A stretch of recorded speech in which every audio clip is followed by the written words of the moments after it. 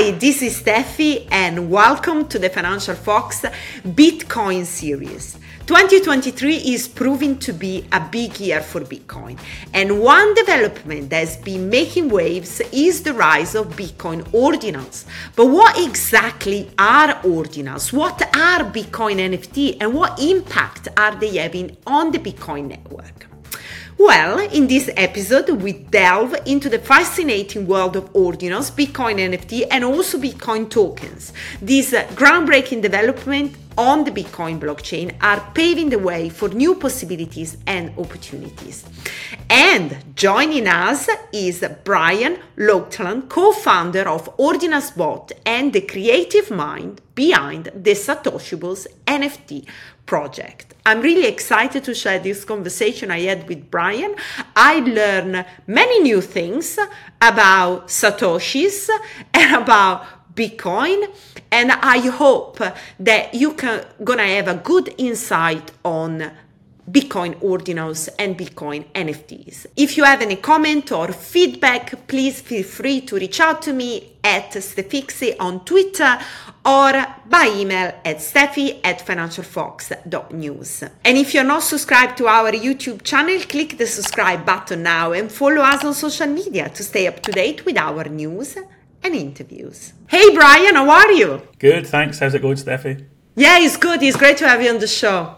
It's been a while that we said that we were going to do it. I remember we met in Miami and we chatted about doing this interview, and finally here we are. You have been a busy man. Yeah, it's been basically non-stop since February, but even more so since BitCon Miami. That was a great time, great conference. It was great to meet you there as well.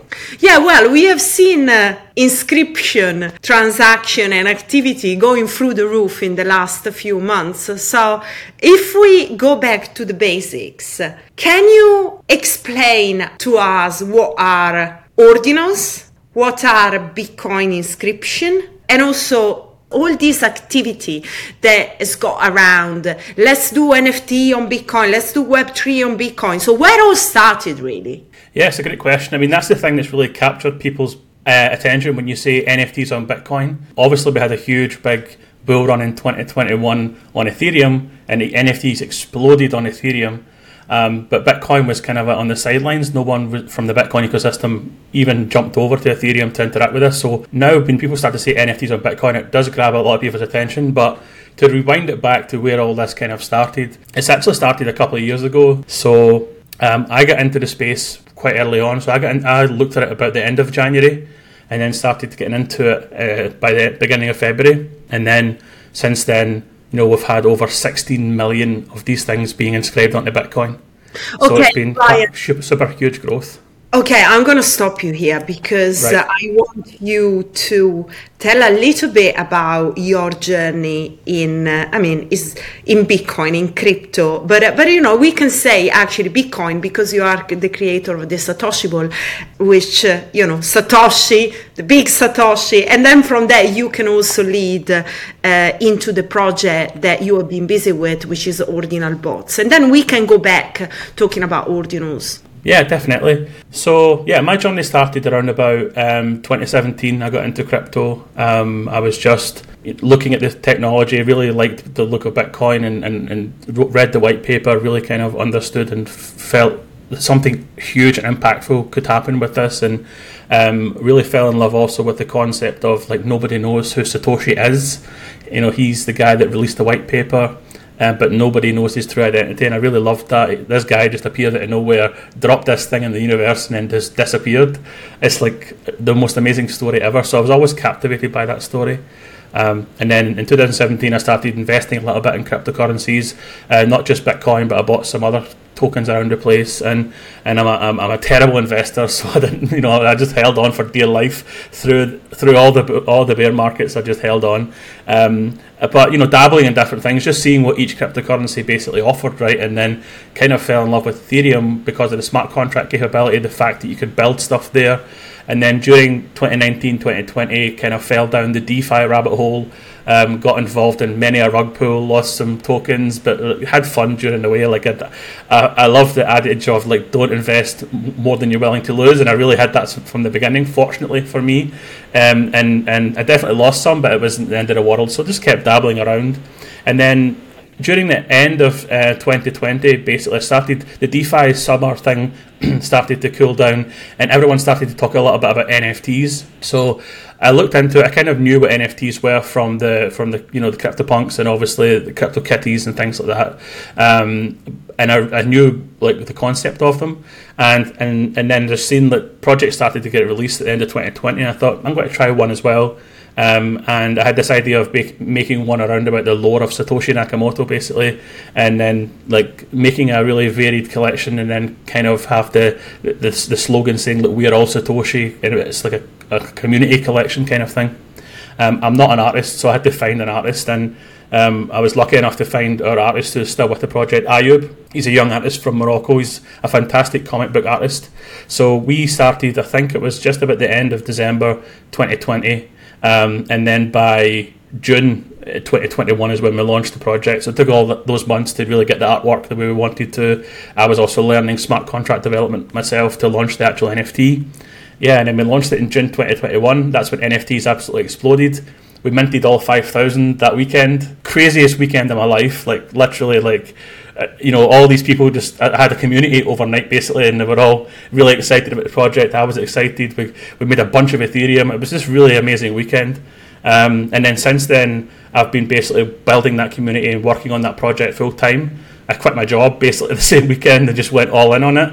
And then, basically, and then in 2021, it kind of really was difficult to build an NFT project there. There was thousands getting released, and then also the bear market hit, and everything really calmed down by the end of 2021, and it was a struggle to keep things afloat, So had to look around for other forms of employment just to keep myself like under a roof, while I was doing this NFT thing by the end of 2021, and then by the start of 2022, basically just decided to cash out enough to pay myself to really go at this NFT thing, and then we created an NFT bridge basically because I wanted to bridge over to Stacks blockchain, which we can talk about later,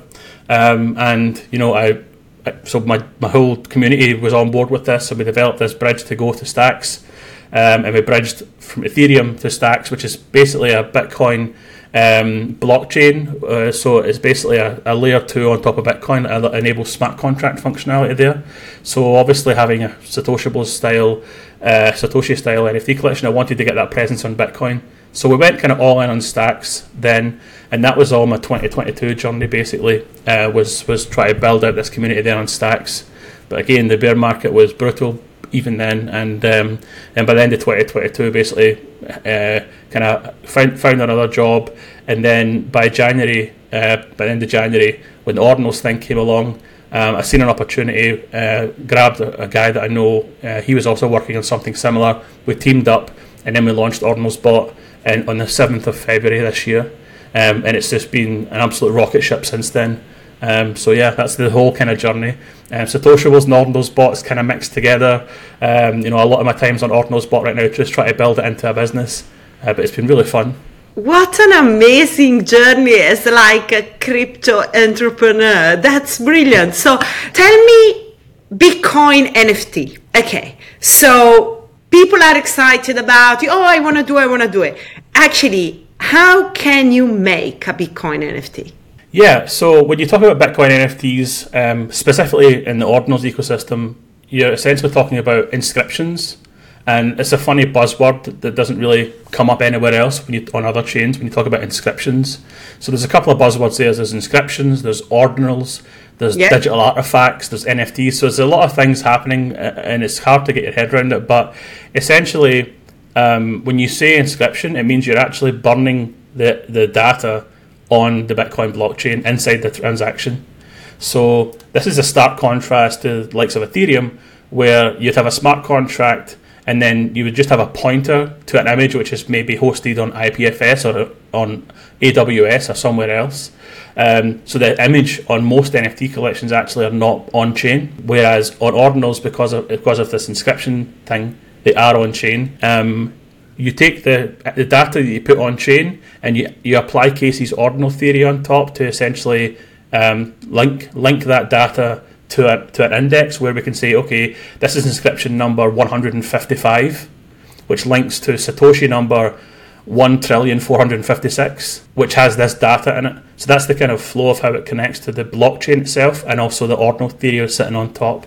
So, okay, Brian, can you just explain the single Satoshi? Because I think I want people also to understand this, but I mean, it's another buzzword or a keyword. Let's call it like that, keyword. Yeah, definitely. I mean, that it's really a completely different setup from coming from Ethereum or Solana or Binance or any of those chains.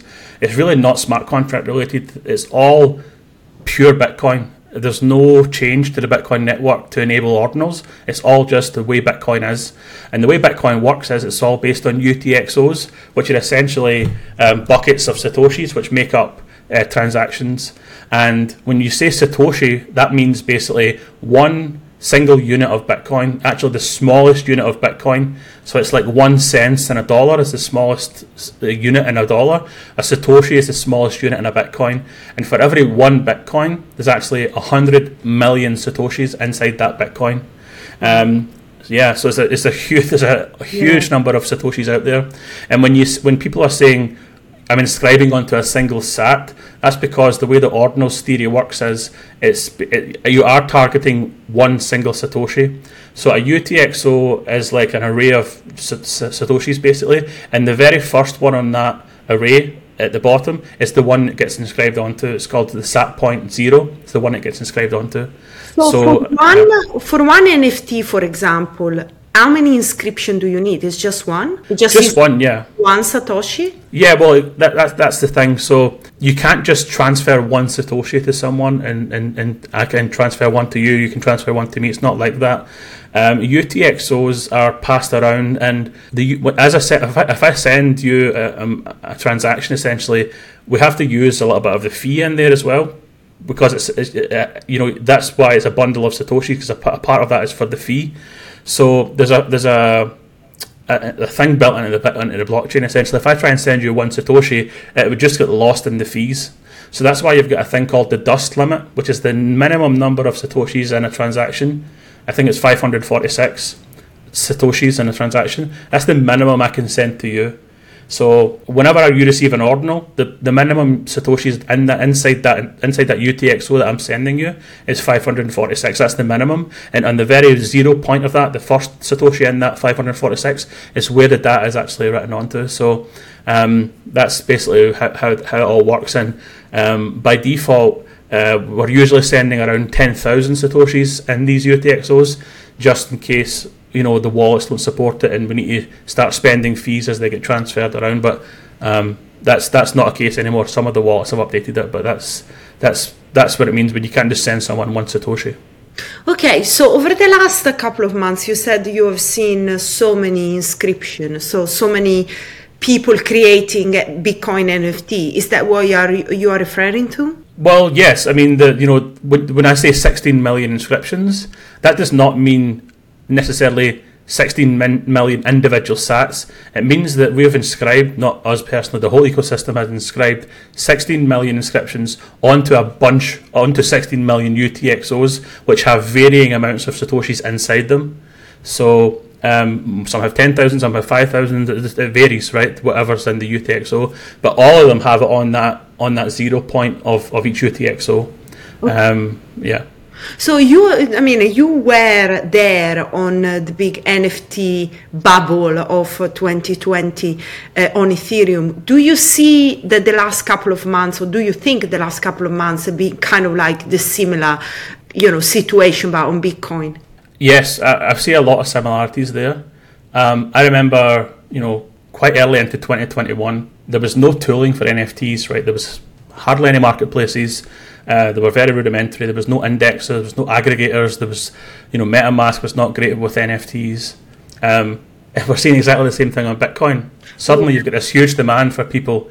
It's even worse now because people have the expectations of Ethereum, right? They know what they need. So they come to Bitcoin and are like, where is it? And you're like, we've not had it before. We need to build these things.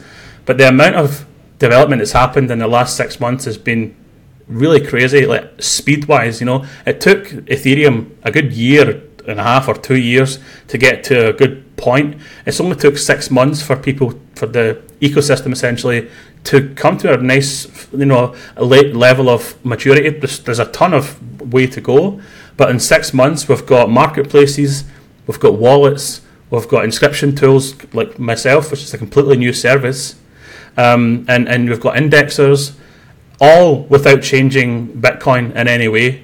So we're building on top of Bitcoin, and we're building all these new things.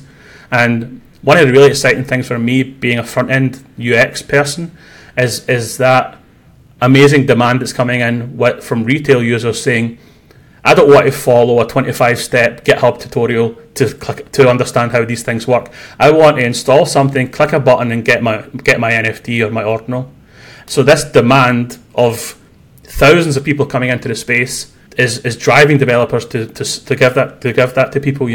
So we've seen some great wallets with their great UX come into the space, like Xverse and Hero Wallet, make it really easy for people to just install a Bitcoin wallet with native ordinal support, and you can see your ordinals in there and everything. And 6 months ago that didn't exist. Yeah. And then services like mine, I created Ordinals Bot in February. What we do essentially is we make it really easy for people to create these things. So you simply go to our website, you drag and drop a file, and then we'll take that file, inscribe it for you, and then send it to your Xverse wallet or your Hero wallet. Without a service like ours, you would have to run your own Bitcoin node, and you'd have to run the Ordinals indexer as well at the same time. The Ordinals indexer takes about 7 days right now to sync. So there's a huge technical hurdle for normal people to jump on and just make these things. And that's where me and my co-founder have seen a very clear use case way back in February. And we were one of the first ones to automate that process and launch it in February 7th. Well, I remember when we were at the Bitcoin Miami conference, your booth was always busy. It was like, where? The party is just here. So tell me a little bit more. So how does it work? I mean, doing an inscription, for example. And also, I also want to get to the point, right? Why somebody or a brand or a company or an individual want to do an NFT, an inscription on Bitcoin, an NFT collection on Bitcoin, rather than going to Ethereum? What is the USP that you say, okay, I choose Bitcoin, not just because, it's a hype and everybody is having a party, so we want to be there. I mean, is there anything else that will say that's probably the best place to, have our product? Yeah, so the technical part right now at the beginning, the way it works is you can inscribe any file type at all. The technical term is it's actually getting saved into the witness data on the transaction, which is a new thing that was a new feature that was released because of the Taproot upgrade on Bitcoin. Previously, there was a 1 megabyte transaction limit for file size and for information on one transaction. And this Taproot upgrade allowed an extra 3 megabytes on top of that, giving you a total of 4 megabytes for a block, essentially for one transaction. And the seg data, segregated witness data, is basically just like an empty slot where you can just throw anything into, any kind of data into, and it's separate from the actual transaction data. So the concept is just to give other information to this transaction other than just payment information, which can open up many, many use cases for that. And one of them being the Ordinals ecosystem adopted it for was to put a big block of file data just directly on chain in there, and then the Ordinals Explorer essentially looks for that data and can parse it. So you can put raw images or videos and music. We're seeing games going on there. So people uploaded like Tetris and different things directly on chain now as well on Bitcoin in that data slot. So that's technically how it works. You're literally storing this stuff on chain. And then Is there any limit, Brian, on the size, of the file or the information that you can inscribe? Yeah, there's definitely limits. There's the standard transaction size on Bitcoin is 400 kilobytes. On Ordinals Bot and most other services, we limit that to 350 kilobyte file size just to be safe. So that's quite small compared to, a high resolution image might be 16 megabytes, right? When you're talking about 350 kilobytes, it's quite small. But you can inscribe all the way up to the block limit, which is 4 megabytes. But that's anything above 400 kilobytes is called a non-standard transaction. However, you can contact a miner and then they can essentially push it through for you because they can mine blocks, right? So they can reserve a full block, a full 4 megabyte block for you and fill it with your file. And actually this happened exactly with the Bitcoin Wizards, Taproot Wizards project. One of the first things they did was inscribe a 4 megabit, one of the first 4 megabyte JPEGs, and it was a huge splash at the time. So those are the limits, and that's been a little bit of a tricky thing for us when you have artists who come to you and want to inscribe onto Bitcoin, and then they have to compress their files, down to under 500, under 400 kilobytes. It's been a bit of a hurdle for them because they want their artwork as crispy and huge as possible. They don't want to have to optimize it and compress it down. But there's been other advancements in the space since then. Some called recursion, which I can get into if you're interested. But yeah, there's a couple of new concepts basically that allow for other projects to mint their NFT at a larger size.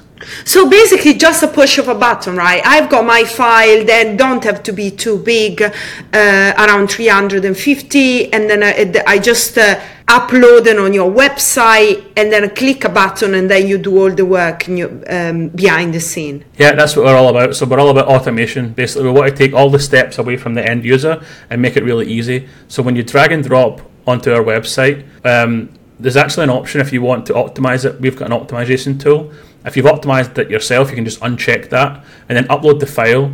We'll essentially take the file on our system, and then you can specify where you want the end inscription sent to. So it'll be your Xverse address or your Hero address. You send that, and then you can actually choose also what kind of Satoshi you want inscribed on. So this is a whole other thing that we should get into, which is called rare Satoshis. I'll get into it. Remind me to get back to that. But basically, you can choose what kind of Satoshi you want to inscribe onto, and then you can also customize your fee.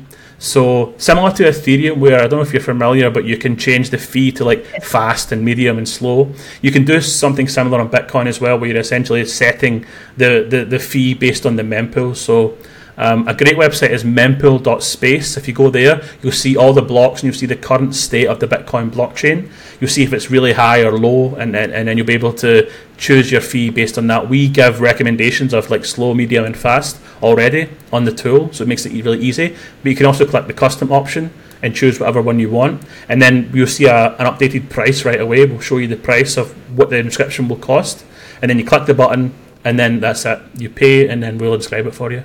Okay, so let's go step by step. So we kind of say, fine, let's do it. We click the button. First of all, how do you choose which Satoshi you want to inscribe? Right.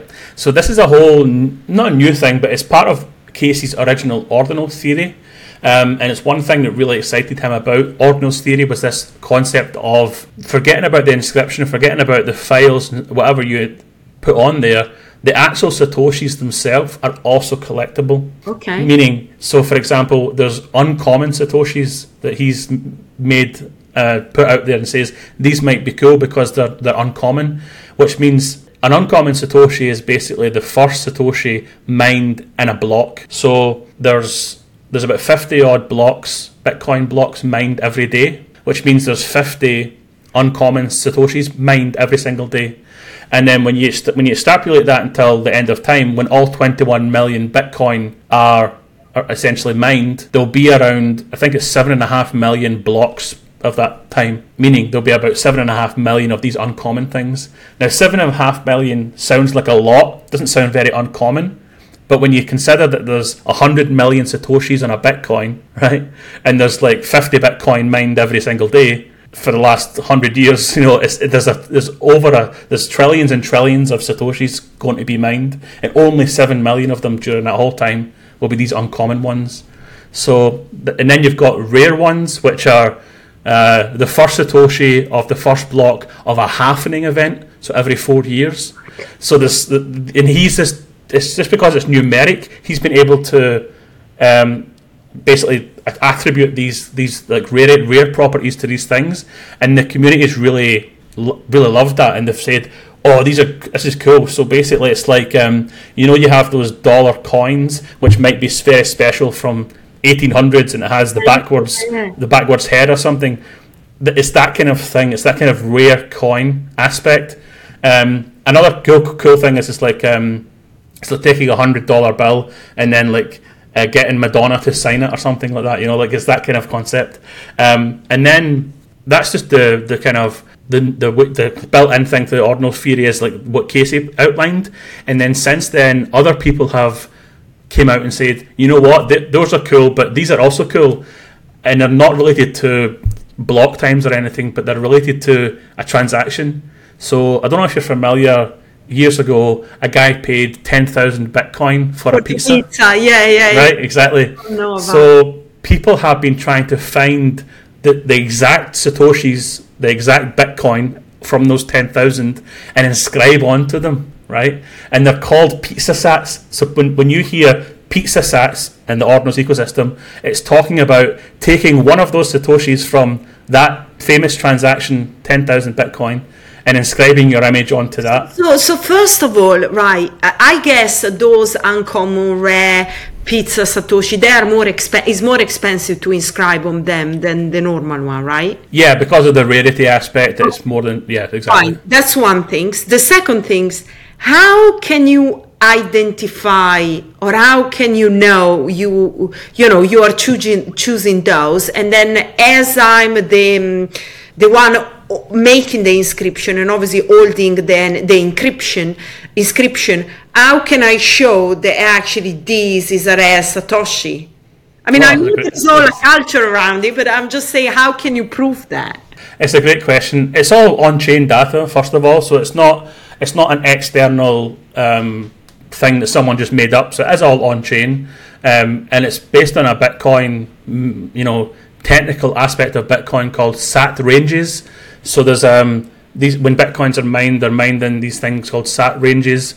I'm really winging it here because I'm a front end guy, so I'm really struggling to like give you this real technical. But essentially, it's SAT ranges, right? And that's how you can identify it. The Ord client itself, the client that Casey released as part of the Ordinals theory, has some built-in functionality where you can search for wallets already for the uncommon ones, but he didn't know about or he didn't include the pizza ones and the other special ones in his Explorer. And the way that the community has essentially all agreed on this is basically because you look at the transaction that happened, that it's in the blockchain, right? It's at one point that transaction happened, and when you look into that transaction, you can basically extract all of the SAT ranges of that transaction, and then any Satoshi that's in that range is basically one of the pizza sats.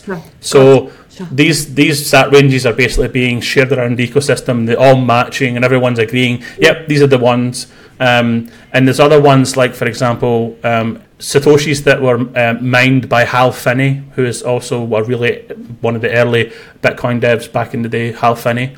So those are the Hal Finney sats, and then you've got even just early ones. So people are really interested in inscribing from sats from 2009, 2010, because there was literally only like Satoshi, Hal Finney, a couple of other people using the network at that time. So these are like really early adopters and these sats are still exist on the network. Yeah, it's just mind blowing. What you go down to the nitty gritty and then you discover a new world. Okay, very very interesting. So then let's say that I choose to inscribe on uncommon, then the inscription that comes to my Xverse wallet, right, as Ordinals. Am I correct? You send them from Ordinals bot. They come to my Xverse wallet. Now, question about this, because timing between transfer of these assets is quite long. It's much longer than what is on Ethereum. What we are talking about, days, minutes, hours. So as I mentioned, Ordinals theory is built on top of Bitcoin with no changes to Bitcoin whatsoever. Yeah. So it's just a Bitcoin question then, and Bitcoin block times are essentially on average 10 minutes. So you're waiting 10 minutes for a Bitcoin block to confirm, and there's been cases where the network's really busy, and it might take longer than 10 minutes when everyone's trying to push through the same fee rate. The blocks can basically blow up, and then it's hard for that to confirm. A miner has to basically agree to mine that block.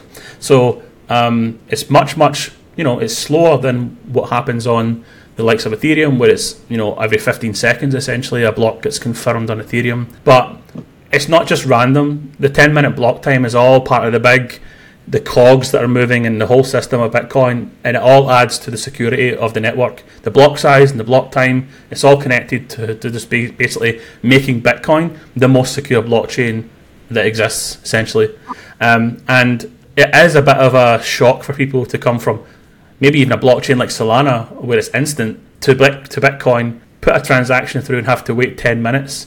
This is like the end of the world for some people, so it is a little bit of a hurdle to try and get over, but once you get used to it, it's fine. You click it, you wait, it's done. It's not the end of the world, right? It took me a day to get one of my ordinals in my wallet, but at the end it arrived. So I've got now the ordinals in my wallet, right? Now, let's say that, so you inscribe. Now I want to create a collection. How do I do it? Where do I go? Do I have to mint the Bitcoin, the Satoshi, or the ordinals? Help me to, how do you actually move next step? Yeah, collections came really quickly to ordinals, actually. When we started in February, there was a lot of people just, uploading photos of their cat, just testing things out, a lot of memes, and just a lot of single people doing single inscriptions. And then as things started to heat up, we started to see people launch collections there. One of the early ones was actually a kind of clone of CryptoPunks called Bitcoin Punks. So they have an orange background, essentially. And you just basically, you would have to inscribe those 10,000 times, basically. And the way that they did that, the collection did that, is they didn't inscribe it themselves. They handed it over to the community and says, hey, you know what? The first person to inscribe this exact image gets it. Anyone else who inscribes the same image afterwards doesn't get it. So that was how collections began on ordinals, was just this mad rush of people trying to be first to inscribe that exact image, which was really intense, right? When you've got thousands of people like really passionately trying to get this image, and then maybe you've inscribed the second or third one of the same one and you don't get it. It was a big letdown, right? So that was the kind of narrative at the beginning. People were doing this first come, first serve minting technology, which was okay. It got the job done. And then other people just straight up paid for it. So really early, I actually launched, obviously, Satoshibles on Ethereum, as I mentioned. But I created, with my artist, 100 new ones with new ordinals traits and everything, just because I wanted to have a presence on ordinals. So I just inscribed them all. We made 100 of them and inscribed them all, and it was quite expensive. I mean, it cost me like $6,000 to do.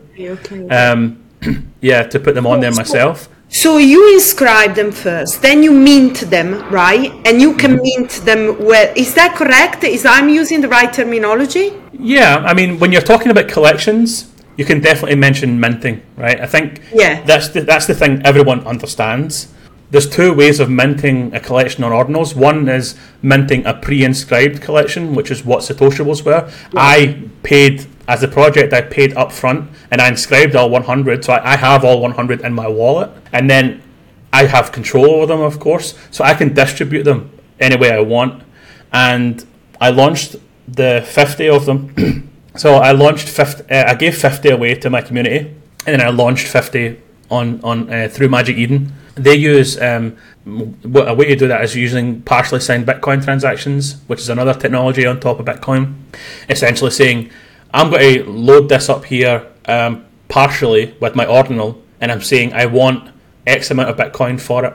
And anybody can basically say, I'll give you that Bitcoin, and then once he gives the Bitcoin, the transaction is complete, it swaps then. And that's just basically built into Bitcoin. So pre-inscribed collections on Bitcoin are based on PSBT, partially signed Bitcoin transaction technology. So it's one way to go, but it's really expensive for projects or artists to do that, to get involved in that. And I kind of seen that early on as well, and I thought, what's the other way of doing it? And I came up with this idea of like lazy inscriptions, essentially where give us your images, we'll optimize them, make sure everything's good for you, but we'll take control of the images, and then just like our minting, our inscription UI on the front end where you drag and drop the files and then we inscribe for you, we'll have a minting flow where we have the images, and then as people mint 1, 2, or 3 of them, once they pay, we'll take 3 randomly from the folder and then inscribe those 3 for them. So it's like this lazy kind of we have the files and we inscribe them on demand, essentially inscription on demand. Okay, inscription on demand, like that. Exactly, exactly. And that way the creator is not paying anything up front. Yeah. It offloads the cost to the minters. Okay, so question is, you mentioned about Magic Eden. Obviously, Ordinal Spot has also got a marketplace for collection. So any other places where people go to kind of launch their collection? Yeah, kind of like NFT marketplace or inscription marketplace, the way that we want to call it, where people, can trade, can see what's up there. Yeah, so Ordinal Spot's not got a marketplace yet. We since the beginning we've been looking at it and trying to figure out what our strategy might be, and we've got some plans to do something, not necessarily directly a marketplace, but more the tooling around a bit of marketplace. So we're currently developing that. But Magic Eden are, a huge project. They came from Solana and they have Ethereum now as well, but they captured a massive market on the Solana blockchain for collections launching there and also selling the collection through their marketplace. And it was really exciting for everybody in the Ordinal space to see Magic Eden jump in and just go all in basically on Ordinals, and launch their own essentially marketplace on their website for just Ordinals only. And I think it was 2 months ago now, or 3 months ago, I got a DM from someone from Magic Eden. I thought it's definitely a scam, right? It's not correct. Yeah. And I'm like, and as we went into it, actually was Magic Eden, and they basically looked at our tool, and we have our API available since day one, and they wanted to basically us to inscribe for them for their collections that are launching on their new launchpad. I mentioned the pre-inscribed collections. They didn't really want to go down the lazy minting road. They wanted us to do pre-inscribed collections and do them out and launch them. So many of the collections that have launched on Magic Eden, we did through Ordinal Spot. We've, one-to-one with the collector, optimized the images, went through the whole process, inscribed them all for them, and gave Magic Eden essentially the JSON file to list them on their marketplace. Other great marketplaces that are in the ecosystem is Gamma.io, and they also have an inscription service as well. And then there's other ones cropping up, but I think that what we're at Ordinal Spot's really interested in is actually the partially signed Bitcoin transaction technology in general. The fact that it's just a trustless way of just swapping an Ordinal for a bit of Bitcoin. So we're building a lot of tooling around about that, basically. And we're going to launch something, but we're also going to launch a tooling around it to make it more open to everybody to get involved and essentially just launch their own marketplace, right? To make it really easy for people just to launch their own stuff. Yeah. So that's the kind of road we're going down there. Question: as a creator, that's obviously a very important question. Do royalty exist on Bitcoin? Not at the moment, no. It's been really difficult to try and fit the mold of Ethereum into Bitcoin because there's no smart contracts. Royalties are really easy to do on Ethereum, for example, because it's a smart contract. You can do anything you want. Money comes in, you can set addresses there, you can build standards around it, and you can do anything you want with a smart contract. With partially signed Bitcoin transactions, however, it could be possible because, as I mentioned, you have an input and you have an output. The output being here's my Ordinal, and the input being here's the Bitcoin I need in here to be able to release this Ordinal to you. And you can have multiple inputs and multiple outputs on these transactions. Right. So some of those one of those inputs might be just the inscription fee, another one might be a royalty fee, and another one might be a service fee and a minting fee. And then in the output, it could be the Ordinal goes to that address, and the royalty fee goes to the creator address, and the service fee goes to the marketplace.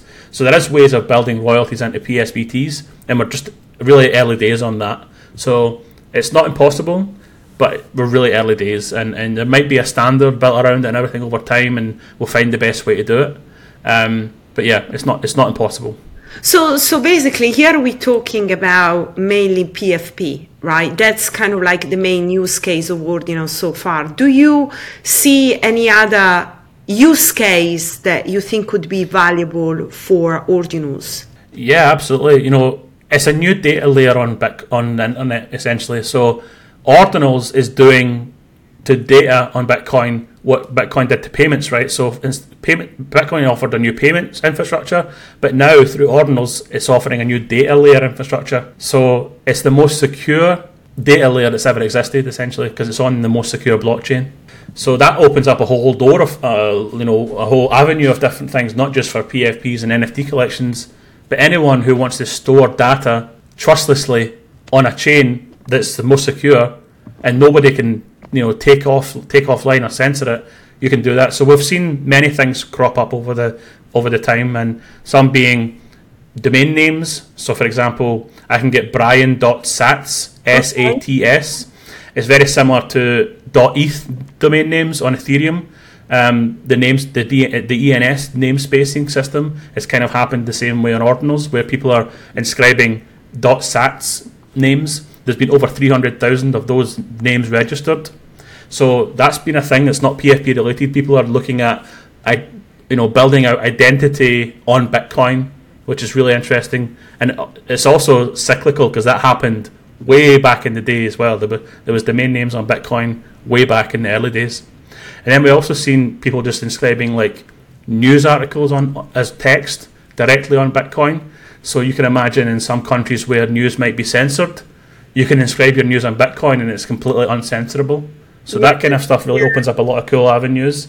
And then now, basically since the last 3 months, we've seen a huge explosion of fungible tokens, essentially meme coins, now on Bitcoin through Ordinals. People are inscribing, which is essentially JSON, and it's now made this whole thriving ecosystem of tokens on Bitcoin, which is really interesting. So that's what I want to get into, really. BRC20 token standard is something that has generated a lot of controversy as well.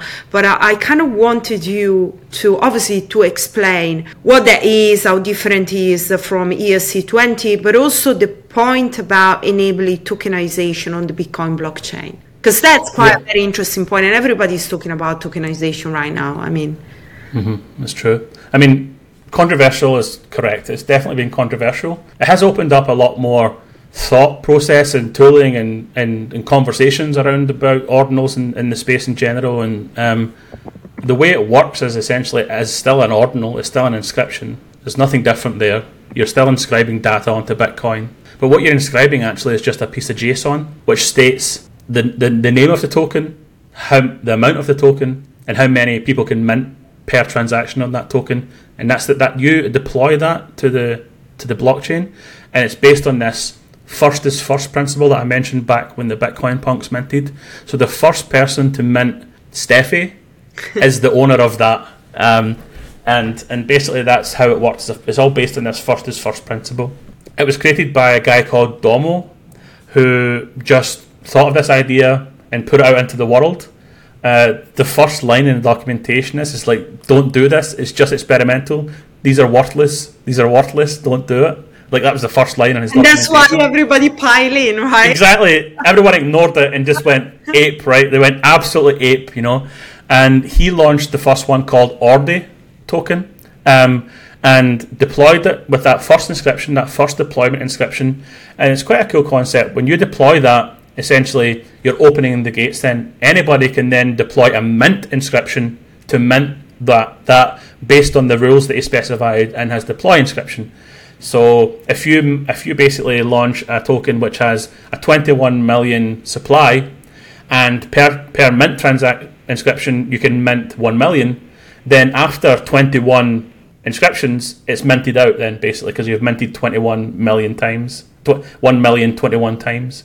Ordi, for example, I think it's 21 million total, and then you can do 1,000 per. So there was a lot of inscriptions that had to happen to make that, minted out essentially.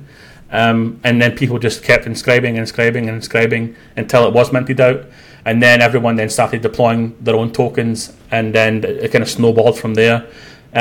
So you can imagine, because you have to make an inscription to deploy it, and then you have to make multiple inscriptions to mint it. There was a lot of inscriptions, and that's where we went from 1 million inscriptions to 10 million inscriptions in a matter of a couple of weeks, basically, because of the BRC20 explosion. And is all this inscription, I mean, we said great for experimentation on Bitcoin, to kind of like pushing the boundary on what Bitcoin can do.